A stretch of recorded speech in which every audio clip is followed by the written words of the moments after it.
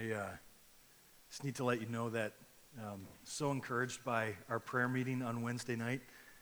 So thankful for what God is doing among us and for the ways that He is sending so many people out from here to take the gospel to all of the nations, to take the gospel even here just to our own community as well. And I'm so glad for all of you who joined us to call out to Him on Wednesday night. So encouraging, so blessed, so thankful, and so expectant for God to continue to do more as we continue to move forward. You might be familiar somewhat with the story of Pastor Andrew Brunson. He's the American pastor who was detained in a Turkish prison for the past 2 years for crimes that he allegedly did not commit. And only in the past few weeks has he been released and returned safely to the United States. Part of his story has been all over the news, including a very well-publicized prayer in the Oval Office at the White House. And with little surprise, his return has garnered a lot of attention and a lot of interviews and articles that have been written, given to the trials that he has faced. And it's the story of one pastor who relatively few people had ever heard of prior to his calls for release. And soon, like so many other stories in the cycle of 24/7 news that we have in our culture, this story will fade into the distance and it will be replaced by other stories that capture our attention in the moment. But reading some of the stories of his release over the past few months, and even following some of the stories over the past few weeks, it's made me wonder, what would it be like if Jesus were to walk onto the face of the earth for the very first time in our world today? What kind of reception would he get? Would Facebook and Instagram and Twitter and Snapchat and all of the other social media platforms explode with that kind of news like they often do with other news stories of our day that are not nearly as worthy as that? What kind of reception would Jesus get from our world today? And maybe that question's a little bit too big for you to try and process right now in this moment, so let's bring it a little bit closer to home. What kind of reception has Jesus received from you today? What kind of reception did Jesus receive from you when you woke up this morning and you got in the car to come to church? What kind of reception has Jesus received from you this week?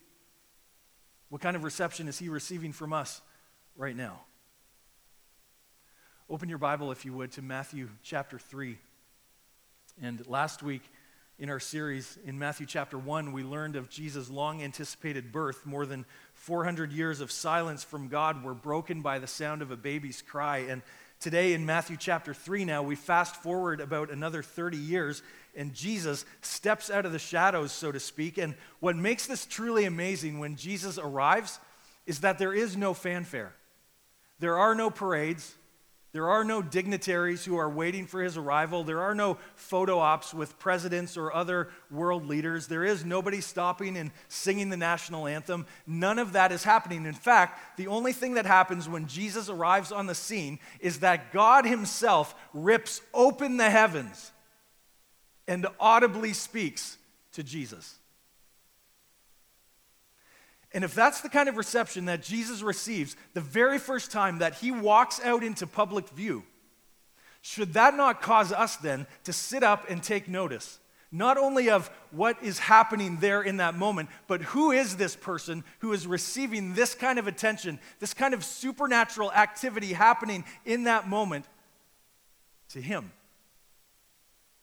What kind of reception would we give to Jesus? See, as we come to this passage in Matthew chapter 3, there is a sense of urgency here in this section of God's Word that we simply cannot ignore. This passage in Matthew 3 that we're about to look at is about the baptism of Jesus. Although this passage is not just teaching us about baptism, though it does teach us about that, and we're going to get to that in a little bit, it's teaching us about who Jesus is and what Jesus came to do for us. And the reality is, we need a message like this because there is a lot of confusion today about who Jesus actually is. And let's be honest, some of that confusion has leaked into the faith of genuine Christians.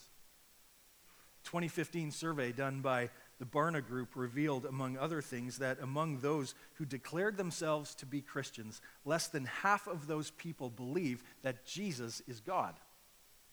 And more than half of those people believed that Jesus actually sinned, just like everybody else. That's a problem. And we need to understand who Jesus really is. The challenge, though, is that while we need to understand better who Jesus really is, we also need to understand better what baptism is really about. And it's interesting, isn't it, as you read through the gospel accounts, especially as you read through this account in Matthew's gospel, that Jesus made baptism the first public thing that he did and the last public thing that he said. He makes it the first public thing that he does here in Matthew chapter 3. He walks onto the public view for the very first time. And as he does, the first thing that happens is he gets baptized by John the Baptist in the Jordan River. Then you fast forward to the end of Matthew's gospel to Matthew 28. And one of the last things that Jesus says before he ascends into heaven is, "All authority in heaven and on earth has been given to me. Go therefore, make disciples of all nations, baptizing them in the name of the Father and of the Son and of the Holy Spirit."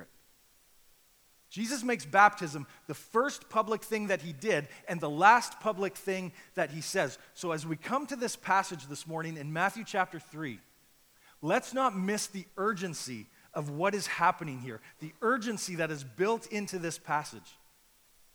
Because Jesus is not simply teaching us the extreme significance of baptism, but he is also giving us an exceptional sense of who he is.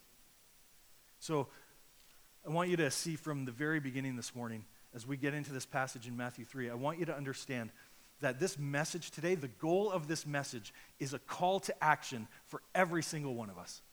For every single person in this room right now, I want you to hear this from the very beginning, that by the time we get to the end of this message this morning, that this is a call to action for every single person in this room, regardless of where you are in your relationship with God, whether you're new in your faith or you're old in your faith, so to speak, whether you have been baptized, you were baptized a long time ago, or you were baptized here last weekend, or this is the very first time maybe that you've ever heard of this thing called baptism. Listen, none of us can ignore the urgency of what is happening here in this passage in Matthew chapter 3. So I want to encourage you right now as we get into God's word, do what you can to put yourself at the foot of this river. Do what you can to insert yourself into this story and put yourself at the foot of the Jordan River where Jesus is walking, and just try and imagine the one who comes walking down the hillside all by himself. Try to imagine the one who is walking into the water is actually the one who created the water. That this is the one who loves you and me so much that he is beginning his journey to the cross by getting baptized in the river. And this is the one who, through his baptism, is calling every single one of us to action. So don't miss this. Don't miss the urgency of what is happening right here. It is time, loved ones. It's time for us to realize that sitting on the sidelines won't do anymore. It's time for us to realize that half-hearted commitments to Jesus won't do anymore. It's time for us to realize that declaring our commitment to Jesus Christ compels every single one of us to action. It's time for us to see three truths from this passage here in Matthew chapter 3. So follow along with me as I read Matthew 3, starting at verse 13. Then Jesus came from Galilee to the Jordan to John to be baptized by him. John would have prevented him, saying, "I need to be baptized by you, and do you come to me?" But Jesus answered him, "Let it be so now, for thus it is fitting for us to fulfill all righteousness." Then he consented. And when Jesus was baptized, immediately he went up from the water, and behold, the heavens were opened to him, and he saw the Spirit of God descending like a dove and coming to rest on him. And behold, a voice from heaven said, "This is my beloved Son, with whom I am well pleased." All right. It's time for us to see three truths. So let's start with this. Number one, it is time to see who Jesus is. It's time to see who Jesus is. Notice, first of all, that Jesus is my pursuing Savior. Jesus is my pursuing Savior. Verse 13 begins with these three amazing words. It says, then Jesus came. Like in some sense, you could wrap up the entire message of the gospel just in those two words, Jesus came. The Almighty God loves you and he loves me so much that Jesus came. And when Jesus came, the story doesn't peak at his birth or end at his baptism, but it culminates in his death. It revives at his resurrection. It is punctuated when he goes back to heaven to prepare a place for all of those who love him. This is the call of the gospel, loved ones, for us to understand right now, Jesus came, and that because Jesus came, the call for us is to stop running from the Savior whose sole mission is to bring unending glory to God in his unrelenting pursuit of you and me. Listen to what God says to the Israelites in Deuteronomy 7. This is amazing. It's after God has rescued them from slavery in Egypt. And the same principle that God communicates to the people all those years ago is applying to you and me today. Listen to what he says, Deuteronomy 7, verses 7 and 8. Moses says, he, meaning God, did not choose you or pour out his love upon you because you were a larger nation than any other, for you were the smallest of all. It was just because he loves you. It's just because he loves you. He doesn't choose you to be in a relationship with him because you have some special talent or we have some special ability or something unique that we can offer to God that nobody else seems to have. He comes for us because he loves us. And it's the display of his perfect love within our lives that brings unending glory to him. And there's a lot of us in this room right now who already know that. By the grace of God, we know that Jesus came for us because he loves us. The challenge with this, though, is that until you know that this is why Jesus comes for you, we have it in our minds sometimes that Jesus will only come to us in the easy ways that we want him to come. You know what I mean? Like, you could be here today and you do not know Jesus. And you have not surrendered your life to him. You don't know him as your Savior and Lord. And maybe you're here and you're going through a tragedy today. You're buried in grief today. You're drowning in a health crisis today. And if you were honest with yourself, if you were honest with the people sitting around you or someone you came with, if you are honest with God, you're going through something so deep and so hard right now that you barely even know which way is up. But what you need to realize, what we need to realize in those moments is that Jesus is using that circumstance to pursue you. And maybe you sit here and think to yourself, well, wait a second, if Jesus is going to let something like that happen in my life simply for the sake of pursuing me, then why would I want to be in a relationship with that kind of Jesus? Listen, because this is so important. You want to be in a relationship with that kind of Jesus because that kind of Jesus loves you enough to tell you from the very beginning that your hope in life will never be found in better health or in less grief or in zero tragedy. He loves you enough to teach you from the very beginning that your only hope in life will be found in him. Your only hope in life is found in the reality that he loves you enough to come for you. So don't miss the urgency here. Jesus comes to be baptized by John. Jesus makes this journey all the way from where he was to where he needs to be to carry out the Father's plan. Because what happens here in the Jordan River, Jesus getting baptized, is a huge step in the journey toward the redemption of God's people. But the question then is why? Like, why does Jesus need to be baptized? Which leads to the next point. Not only is Jesus my pursuing Savior, but he's also my perfect righteousness. Jesus is my perfect righteousness. So John sees Jesus coming, and John immediately recognizes who Jesus is. And verse 14 says that John would have prevented him.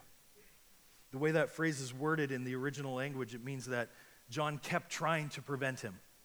He kept saying to him, I need to be baptized by you, and do you come to me? It's like John is saying, I don't need to baptize you, Jesus. You need to baptize me. See, John's whole ministry was to prepare the way for Jesus. And the ministry that John had been given by God was to preach a message of judgment, and he was calling people to turn away from their sins and turn to God and be baptized as a sign that that had truly happened within their life. It's called a baptism of repentance. But now, Jesus comes along, and John knows who Jesus is. John knows that Jesus is not the one who needs his sins to be taken away, but Jesus is the one who takes away the sins of the world. And so John is calling people to a baptism of repentance, and yet Jesus has no sin in him of which he needs to repent. So then why is Jesus all but demanding that John baptize him in the Jordan River? Well, the answer, I think, is in verse 15. But Jesus answered him, "Let it be so now, for thus it is fitting for us to fulfill all righteousness." In other words, this must be done because we need to do all that God requires. See, if Jesus is going to provide salvation for sinners, then Jesus needs to identify with those sinners. And this physical act of being immersed into water is a graphic demonstration of Jesus' identification with us. Think of it like this. When we get baptized, we are saying, I'm identifying with Jesus. But when Jesus got baptized, long before any of us ever would, he said, I'm identifying with them. They are my people. They belong to me, and I belong to them. And Jesus says, my perfect righteousness, my perfect obedience to the Father will cover over all of their sins when they believe in me.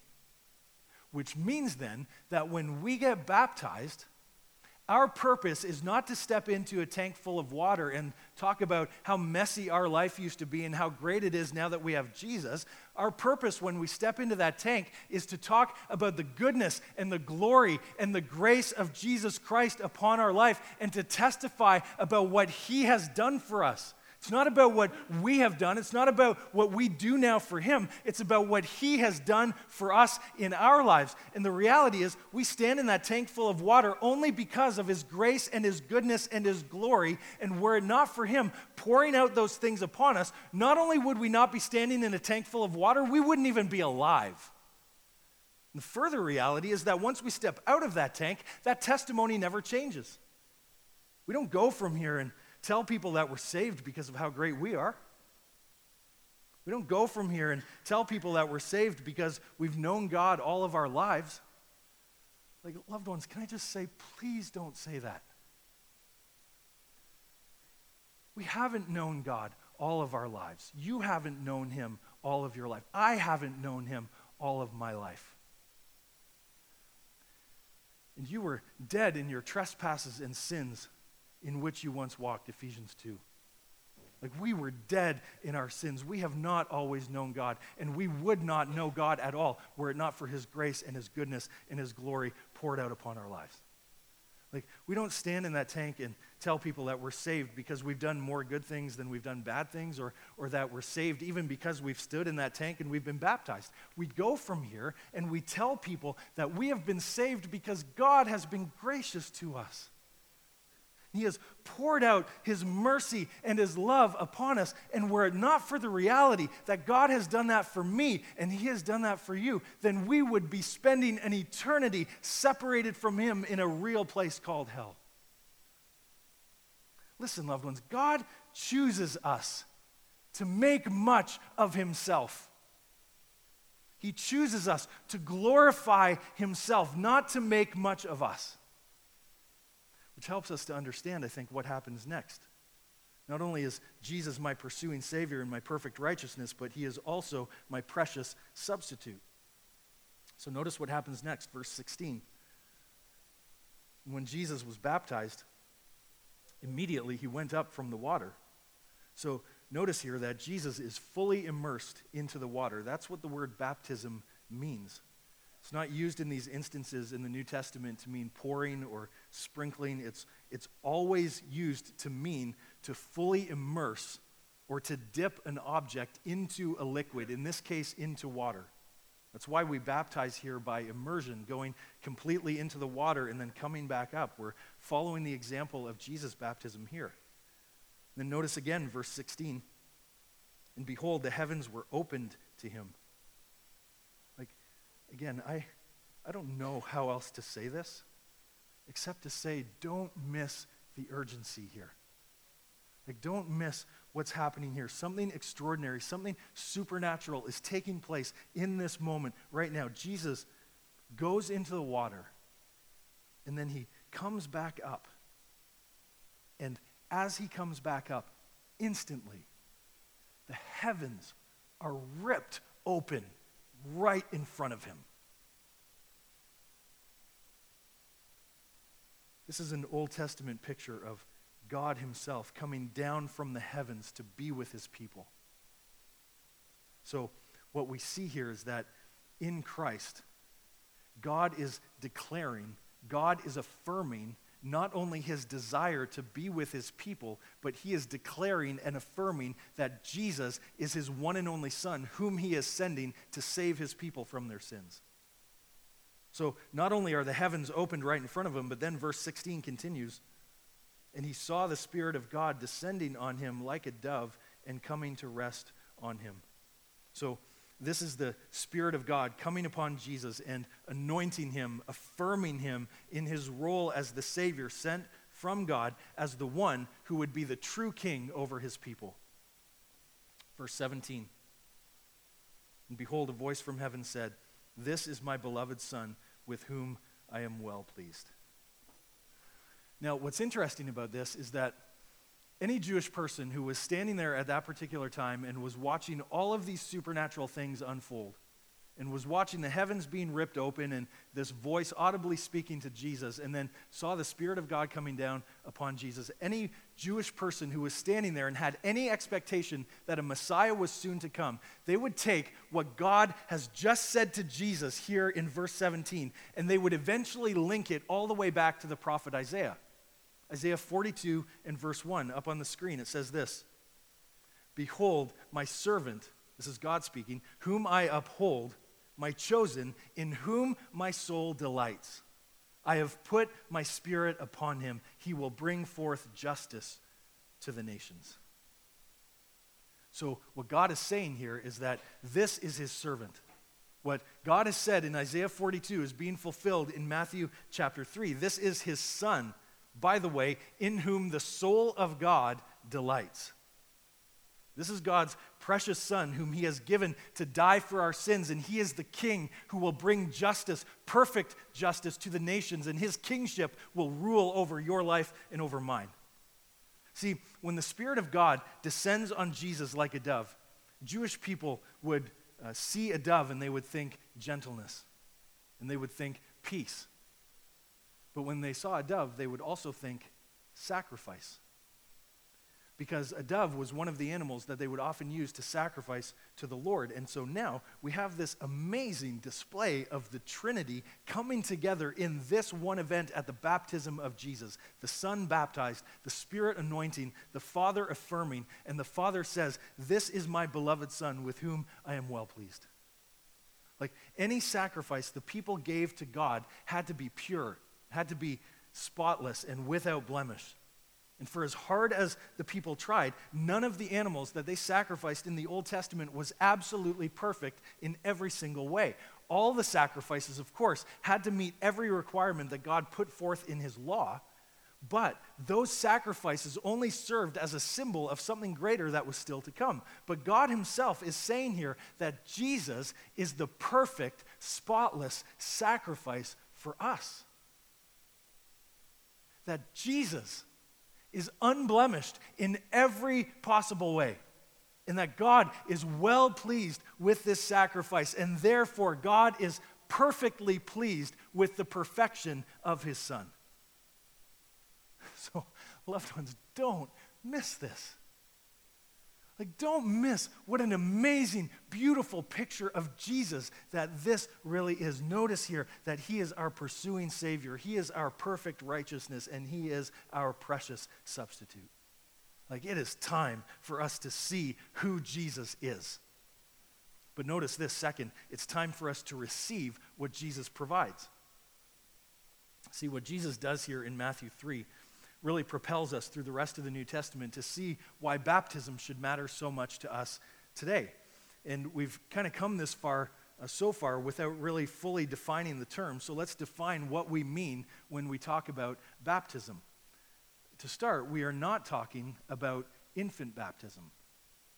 We are not talking about pouring water over someone or sprinkling water onto someone. Instead, we are talking about the act whereby a professing believer in Jesus Christ is fully immersed into the water and then comes back up out of the water as a way of identifying with Jesus Christ in his death, burial, and resurrection. Okay? So we're talking about this act whereby a professing believer in Jesus Christ is fully immersed into the water and then comes back up out of the water as a way of identifying with Jesus Christ in his death, burial, and resurrection. So when we look at the baptism of Jesus, notice here three things that Jesus provides. First of all, he provides a command to obey. He provides a command to obey. Again, you and I getting baptized is not simply an example that Jesus sets for us to follow. It's actually a command for us to obey. Think again of Jesus' words at the very end of Matthew 28. He says, "Go therefore and make disciples of all nations, baptizing them in the name of the Father and of the Son and of the Holy Spirit, teaching them to observe all that I have commanded you. And behold, I am with you always to the very end of the age." So Jesus gives us our mission. He gives us our mission as a church. He gives us our mission as believers to make disciples of all nations. And the way that that happens is through going, baptizing, and teaching. Now, notice what Matthew 28 is saying. We are to baptize those who are disciples of Jesus Christ. But implied in that statement is the command for disciples of Jesus Christ to be baptized. Why? Because when we get baptized, we are baptized into the name of. We are baptized as a way of identifying with the Father, the Son, and the Holy Spirit of God. So, in other words, this is a very intentional act of saying that the Father has set his love upon me, and he has sovereignly chosen me from before the foundation of the world. And the Son has saved me by his redeeming death and victorious resurrection. And the Spirit has sealed me. He lives within me, and he has sealed me unto the day of redemption. See, we need to understand that this is massive. This is the way that we identify with the Father and the Son and the Holy Spirit. See, loved ones, my concern when it comes to baptism and the way that we talk about it is that sometimes we approach baptism like it's optional. As in, I'll do it when I'm ready. Just not ready yet. Haven't been ready for the 20 years that I've been saved. Listen, when we come to this discussion about baptism, we need to understand that Jesus takes baptism very seriously, and we must as well. We need to see that baptism is not an option to choose. It is a command to obey. It is a command to obey. Notice this also. It's an identity to embrace. It's an identity to embrace. The Apostle Paul picks up on the imagery of baptism in 1 Corinthians 10. He says this in 1 Corinthians 10, verses 1 and 2. Again, up on the screen for you. It says, "For I do not want you to be unaware, brothers, that our fathers were all under the cloud, and all passed through the sea, and all were baptized into Moses in the cloud and in the sea." So he's talking here about the people of Israel, and they were leaving Egypt, trying to escape Pharaoh's army, and they're standing there at the foot of the Red Sea. They have this massive body of water on one side of them and this angry Egyptian army on the other side of them who's chasing them, and they're crying out to the Lord. And this pillar of cloud, which represents the presence of God, moves from being in front of them to behind them, so that now this pillar of cloud separates them from the Egyptians who are chasing them. And they get to the foot of the Red Sea. Moses raises his staff, and the waters part, and the people cross on dry ground. When they all get to the other side, Moses raises his staff again, and the waters come back down, and it swallows up the Egyptians, and God's people are saved. See, what's happening at the Red Sea in that moment is more than just God saving his people. When Israel stood at the foot of the Red Sea in that moment, all they could see is that they were slaves.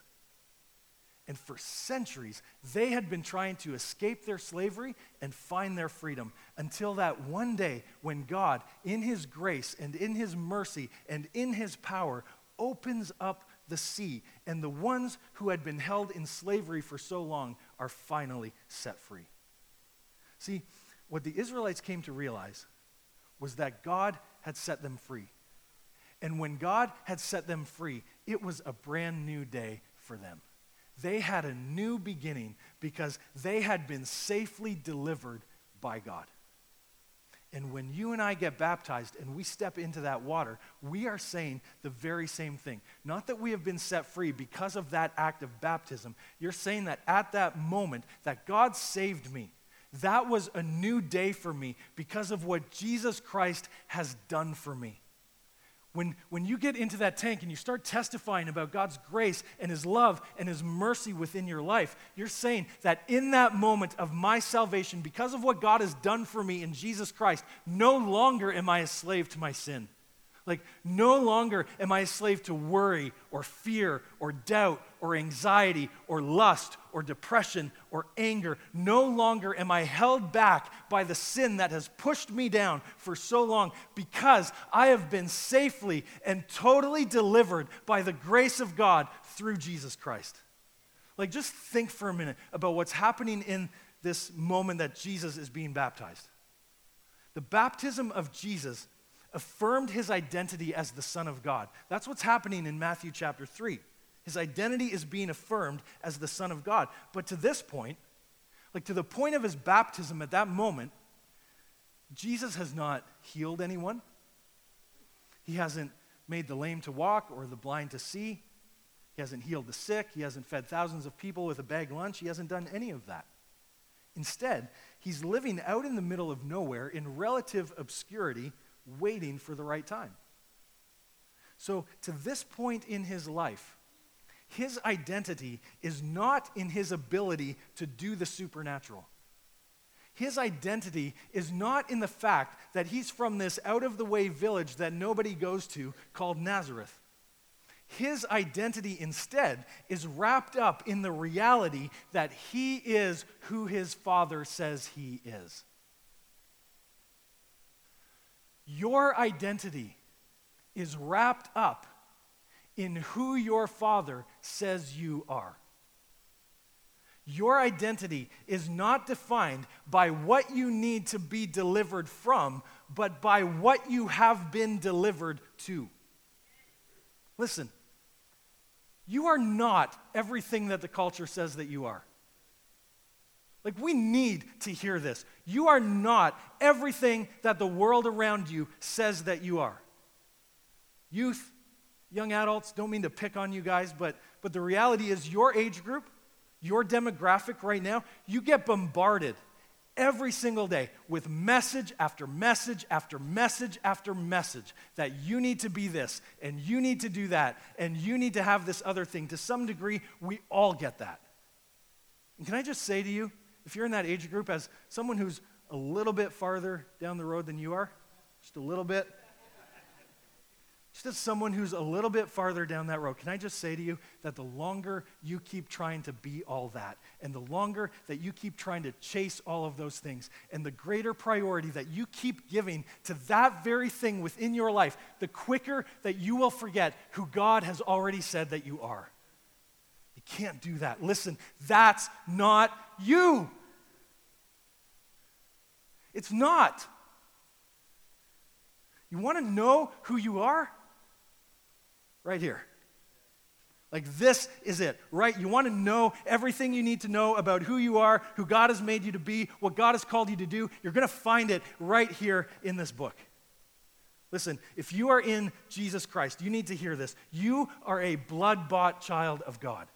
You are loved, you are saved, you are forgiven, you are secure, you are redeemed, you are free from condemnation, and you are fully confident in God's favor. If you are in Jesus Christ, you are one for whom God has ripped open the heavens to declare his eternal love for you. If you are in Jesus Christ, you have been given the Holy Spirit to comfort you and guide you and protect you and direct you and strengthen you to go where he leads you, and he seals you unto the day of redemption. If you are in Jesus Christ, you are one to whom Jesus has said, "You are mine." And he says to you, "You have my perfect righteousness, and because of that, you have life." Like, you want to know who you are, loved ones, right here. Right here. Do you want to know the identity that you've been given by God through faith in Jesus Christ? Stop turning to the world. Stop turning to the world and start turning to the Word. Got to see this. Got to see that this is not just a command for us to obey. It's an identity for us to embrace. But it's also a symbol for us to treasure. Romans chapter 6. By the time we get to this point in the book of Romans in chapter 6, the Apostle Paul is already neck deep in the glorious theology of our salvation. And listen to what he says, Romans chapter 6, verse 1. Up on the screen it says, "What shall we say then? Are we to continue in sin that grace may abound? By no means. How can we who died to sin still live in it? Do you not know that all of us who have been baptized into Christ Jesus were baptized into his death? We were buried, therefore, with him by baptism into death, in order that, just as Christ was raised from the dead by the glory of the Father, we too might walk in newness of life." Baptism by immersion becomes the perfect picture of what Jesus Christ has done in our lives. So picture this for a minute. We go down into the water, and that symbolizes our death to sin. It symbolizes the reality that our sin has been buried with Christ. But then we come back up out of the water, and that symbolizes that our sins have been washed away, and we walk in newness of life in Jesus Christ. So the act of baptism becomes an outward physical expression of an inward spiritual reality. We walk in newness of life. Like, try and wrap your mind around that for a second. Like, when Jesus rose from the dead, he was not simply resuscitated. When he rose from the dead, he was not just given a better version of his old life. No, he had brand new life. And so when Jesus raises us from being dead in our sins, we are not just kind of spiritually resuscitated. We're not just given a better version of our old life. No, we are given a brand new life in Jesus Christ, and we walk in newness of life in him. I remember somebody who got baptized in our church here a few years ago, and he said, "When you put me under the water, just hold me down there for a few seconds." And we're like, "What?" Right? Like, you want us to do what in church?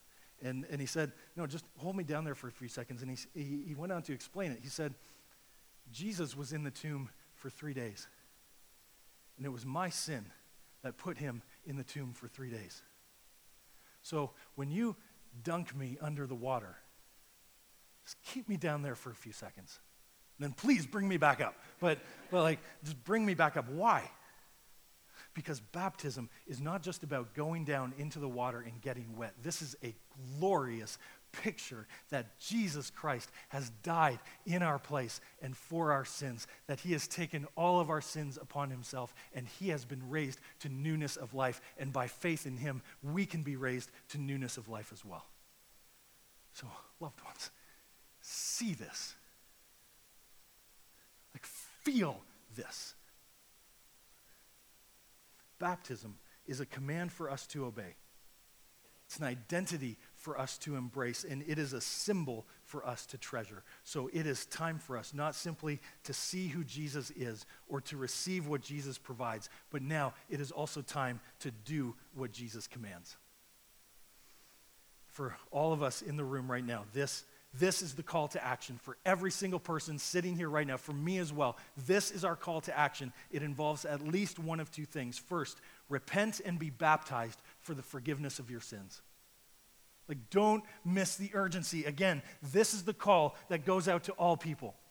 Acts chapter 2, Peter is preaching on the day of Pentecost, and the message of the gospel cuts to the hearts of the people who are listening, and they come to the apostles and say, "Brothers, what now shall we do?" And Peter looks back at them and says, "Repent and be baptized, every one of you, in the name of Jesus Christ, for the forgiveness of your sins." That might be better translated, because of the forgiveness of your sins. Maybe you know of Jesus, or you know about Jesus, but you don't truly know Jesus in a personal relationship where you are absolutely convinced that you are a sinner who has violated the holy standards of a perfect God, and that we are all, every one of us, destined to suffer the righteous and rightful wrath of this God against our sins. But at the same time, this holy God loves you and he loves me so much that he has sent his only Son, Jesus Christ, into the world to die in our place and for our sins, and to take all of God's wrath against our sins upon himself. And right now, by the power of his Holy Spirit, he is calling out to you in this moment to turn away from your sins, to turn away from all of your efforts to save yourself and to make God happy with you, and to trust in Jesus Christ for the forgiveness of your sins and for the hope of eternal life. To trust that right here and right now, Jesus Christ can truly give to you newness of life. To surrender the rest of your life in full obedience to him. All you need to do, friend, is call out to God right now in the quietness of this moment. You don't need to talk to the person beside you. You don't need to talk to me. It's just you and God right now in this moment. And all you need to do is say, "God, I am a sinner. And I have sinned against you. And I acknowledge that only Jesus Christ can save me from my sins. Lord Jesus, I believe that you are my Savior, and I turn away from my sins, and I surrender my life to you."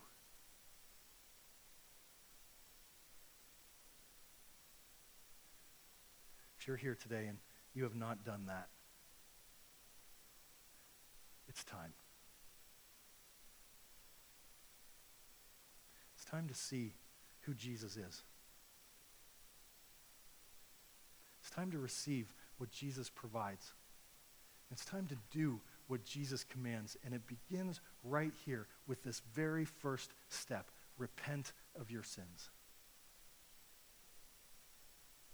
I have to wonder, in a group this size, if there are some here who have repented and you're genuinely following after Jesus Christ, but you haven't been baptized. And as a pastor, I often hear a lot of common reasons why people don't take the step of obedience, and they're said in a bunch of different ways, but they all end up being actually the same kind of things. And one of the excuses that we hear pretty often is, "I'm too nervous. Like, I'm afraid to be in front of so many people." And what we've often found is that there's a really good solution for that, and it's to remember that God will be with you. Sometimes it's not, "I'm too nervous." Sometimes it's this whole baptism thing is too wet. Like, it's baptism, right? Like, I can't stand the thought of other people seeing me soaking wet after I get baptized, and maybe that's some fear in your life, maybe that's some pride in your heart, maybe it's something else that's getting in the way, but we often find that there's a really good solution for that as well, and it's to remember that God will be with you. Sometimes it's not, "I'm too nervous" or "it's too wet." Sometimes it's, "I'm too shy, and I don't know what to say, don't know how to put the words together, I don't talk so good in front of people," and whatever it is. And we found that there's a really good solution for that as well, and it's, wait for it, God will be with you. And sometimes you're all of these things. I'm too nervous, it's too wet, I'm too shy, but then some of you are in a position right now where it's just, I'm too afraid. Like, what's my family going to think? What are my friends going to think? Listen, for some of you, you're coming out of backgrounds, you're coming out of traditions where you were baptized as an infant. And for you to step into a tank and be baptized now as an adult, as a follower of Jesus Christ, for some of you, that's like turning your back on your family. And taking this step of obedience to Jesus Christ may be one of the most courageous things that he has ever led you to do. But you need to remember that the one that you're following into baptism is also the one who has already said to you, whoever loves father or mother more than me is not worthy of me. Whoever loves son or daughter more than me is not worthy of me. And whoever does not take up his cross and follow after me is not worthy of me. For whoever finds his life will lose it. But whoever loses his life for my sake will find it. There is no excuse that we can make that is too great for the Spirit of God to overcome.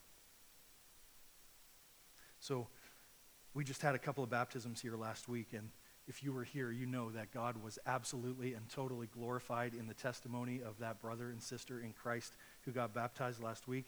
But if you are here this morning and you are a follower of Jesus Christ and you have not yet been baptized, you need to hear we have no problem setting up that tank again next week, and we will baptize as many people as God is leading to get baptized next week.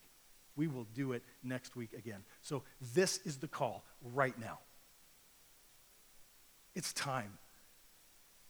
It's time to realize that we don't have time to waste. Now is the time to realize that it's no time for playing games or for making excuses. Now is the time. Repent and be baptized. And if that's you, if you're here this morning and God's doing this work in your life and he's speaking to you right now and you're a believer in Jesus Christ but you haven't yet been baptized and you know God is leading you in this direction, then come up to the front and talk to somebody after we're done here. All you need to do is make your way to the front after we're done and come and talk to me. I'll be right up here, or talk to somebody else on our prayer team at the end of the service. All you need to do is come to the front and just say to us, God's been working in my life and I need to get baptized. And we're going to rejoice with you, we're going to pray with you, and then we're going to tell you what the very next step is that you need to take, and that is it. Like, loved ones, don't miss the urgency here. We've seen who Jesus is. We've seen what Jesus has come to do, and now we're seeing what Jesus is calling us to do. This is too important. Repent and be baptized for the forgiveness of your sins. And then finally this, proclaim this gospel for the glory of our God. Like, we need to understand, we need to remember, don't we, loved ones, that the witness doesn't stop in the water. Right? We've all been commanded by Jesus to take this gospel that is symbolized by this baptism and proclaim its good news wherever we go. Jesus said, go and make disciples of all nations. Go and tell everyone to whom God sends you that Jesus is our pursuing Savior. Jesus is our perfect righteousness. Jesus is our precious substitute. So go to your workplace tomorrow and make disciples. Go to your school tomorrow and make disciples. Go to your family this afternoon and make disciples. Go to your neighborhood this week and make disciples. Proclaim this gospel. Not this gospel of our own goodness, but this gospel of God's glory. Proclaim this gospel, not just that God loves me and that's it, but proclaim this gospel that God loves me so that God loves me so that I can make his name and his power and his love and his glory known among the nations. We are not the end of the gospel, loved ones. God is. God is the end of this glorious gospel, and so may he strengthen us by the power of his Holy Spirit within us to shine the light of the glory of his gospel into the dark world into which he sends us. Let's pray for that, because that's the prayer that God loves to answer.